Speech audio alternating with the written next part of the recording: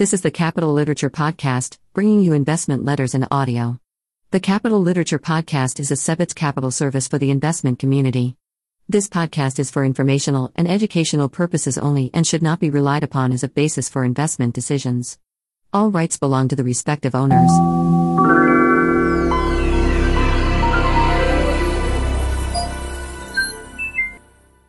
Blue Hawk Investment, First Quarter 2021. April 28, 2021. Dear Investor, the fund declined, minus 4.80%, in the first quarter of 2021. Amidst a turbulent market, the long book held up well, roughly flat in the quarter, while the short book detracted, minus 4.20% and minus 3.41%, excluding market hedges. While a negative return is always disappointing to some degree, negative quarters are inevitable, and risk management is what matters during these times, as any good golfer knows. I distinguish between temporary volatility and permanent loss of capital, believing the former is the case in this situation. As I mentioned in the March performance update email, I increased my personal investment as of April 1st. A person's actions are much more informative than his or her words, something I thought noteworthy enough to mention. The fund has also received a fair number of additional investments from existing investors over the last 12 months, which is appreciated. Hopefully that means I must be doing something right. During the quarter, distress within large funds that invest in similar names as Blue Hawk resulted in erratic trading and volatility in many of the fund's holdings. Various long/short growth funds with similar strategies to Blue Hawk had large losses in Q1, including 20% declines, 50% declines, and in one case a greater than 100% decline, causing significant degrossing and aggressive forced selling/covering across a number of growth stocks and popular shorts. While the fund did not come out unscathed, aggressive action taken at the end of last year combined with disciplined risk management and disinterest in employing large amounts of leverage helped the fund manage the volatility that snagged many of our larger peers. The signs of the massive market-wide short squeeze that occurred in Q1 were present in the second half of last year to those who paid careful attention. It led us to greatly reduce our short exposure. Our short exposure ranged from 38.7% to 44.9% the middle of last year and moved all the way down to 18.7% to end the year, and mitigate much of the damage. Furthermore, the fund's sound footing meant I could play offense throughout February and March as forced selling and forced covering presented opportunities. Last year, it became clear to me that the speed with which the Fed reacted to buoy the markets and the amount of liquidity injected into the economy, while the right decision, distorted many investors' view of risk. The result was investors believing that bankruptcy was off the table for many distressed companies that most likely would have been forced to shut down during other crises. With bankruptcy off the table, the dash for trash was on, and the lowest quality companies, the most challenged, rallied the most. These low-quality companies are frequent soil for hedge funds to find short investments, companies with high leverage, declining core businesses, etc., and whose long-term viability have serious questions.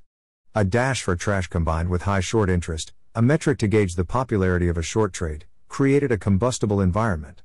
Retail investors began to join in, and the seeds for the GameStop fiasco was created. Below is a chart of the GameStop vertical price movements.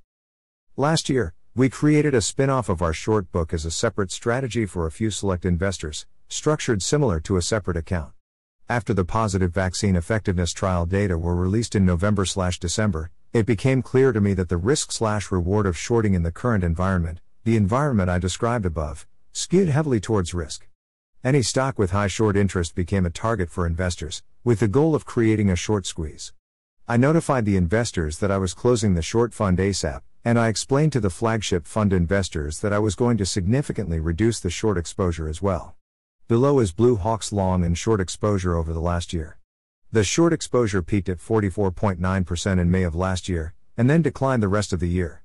To end the year, the short exposure declined to 18.7%, the lowest it has been since inception. Table. April 30, 2020, long 102.0%, short 34.9%. May 31, 2020, long 106.2%, short 44.9%. June 30, 2020, long 106.8%, short 42.4%. July 31, 2020, long 104.4%, short 38.7%. August 31, 2020, long 109.1%, short 28.9%. September 30, 2020, long 111.3%, short 29.0%. October 31, 2020, long 111.3%, short 30.7%. November 30, 2020, long 114.2%, short 24.8%. December 31, 2020, long 112.7%, short 18.7%. January 31, 2021, long 112.0%, short 20.1%. February 28, 2021, long 118.0%, short 30.5%. March 31, 2021, long 125.0%, short 48.5%. End of table. Fast forward to today. While the fund did not escape unscathed, these actions saved the fund's investors, including myself, a lot of pain. In addition, the volatility has created opportunities as price has dislocated from value in various pockets of the market.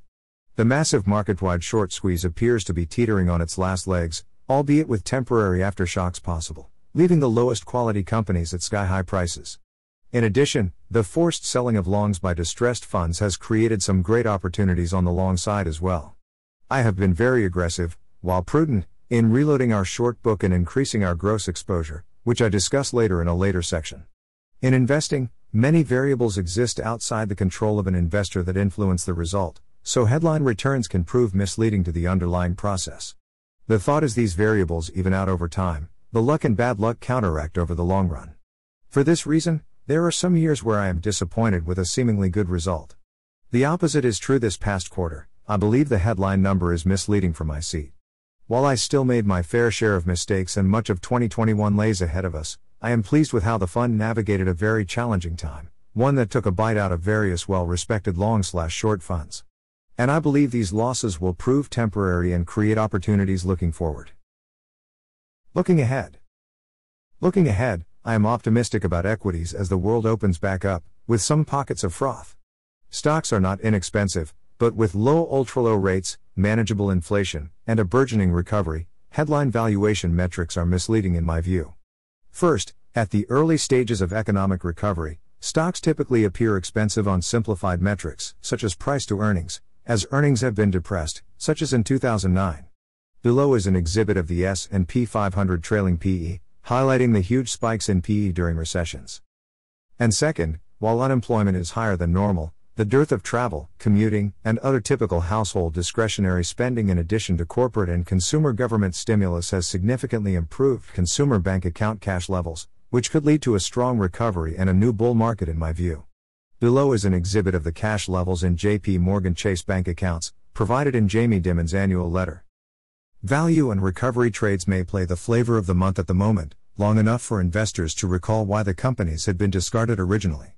Conversely, as the Fed has begun to shift their tune and think about adjusting policies, or begin to lessen the level of accommodation is probably more accurate, the air should begin to slowly deflate from the dash for trash balloon, the GameStops, SPAC, etc., with temporary aftershocks to be expected along the way. Two factors lead me to this conclusion. First, as mentioned above, an uptick in inflation, although manageable, will force a shift in Fed policy, including a shift in the market narrative surrounding tightening/loosening. And second, and probably more significant in my opinion, the world is finally beginning to open back up. People's lives will finally begin to normalize again, albeit slowly most likely. Why does this matter? Retail investors, whose boredom during the pandemic and stimulus in hand led to increased interest, pouring kerosene on the markets, will again resume their daily lives. This will lead to less retail interest in my humble opinion. In turn, it will lessen the cover that select quant and high-frequency funds hide behind to fan the flames of retail trading and attempt to create momentum. With all that being said, market predictions proving to be accurate is the exception and my views are loosely held and certain to change and evolve. Quick note, the goal is not to precisely time investments, in this case the deflation of a frothy pocket of the market. This is a fool's errand. The goal is to profit from overvalued securities, via short sales, and structure the investments in a way as to be able to maintain the position for when the bubble begins to deflate, an event whose occurrence is highly likely but timing unknowable. To say another way, patience and risk management are vital ingredients in successful short selling. Performance drivers. The long book detracted, minus 0.36%, and the short book detracted, minus 4.20%. As the early signs of the deflating of the retail bubble started to manifest, around the time of the second and seemingly final stimulus payment announcements, I started increasing our short exposure, late February increasing into March. A bit early, one of the trades moved against us and was the leading detractor in the period. Nobody ever buys at the bottom and sells at the top, myself included. The fund's strict risk management framework and position size limits allows me to maintain confidence and conviction when price moves against us, as long as our thesis holds. My conviction remains strong in the position.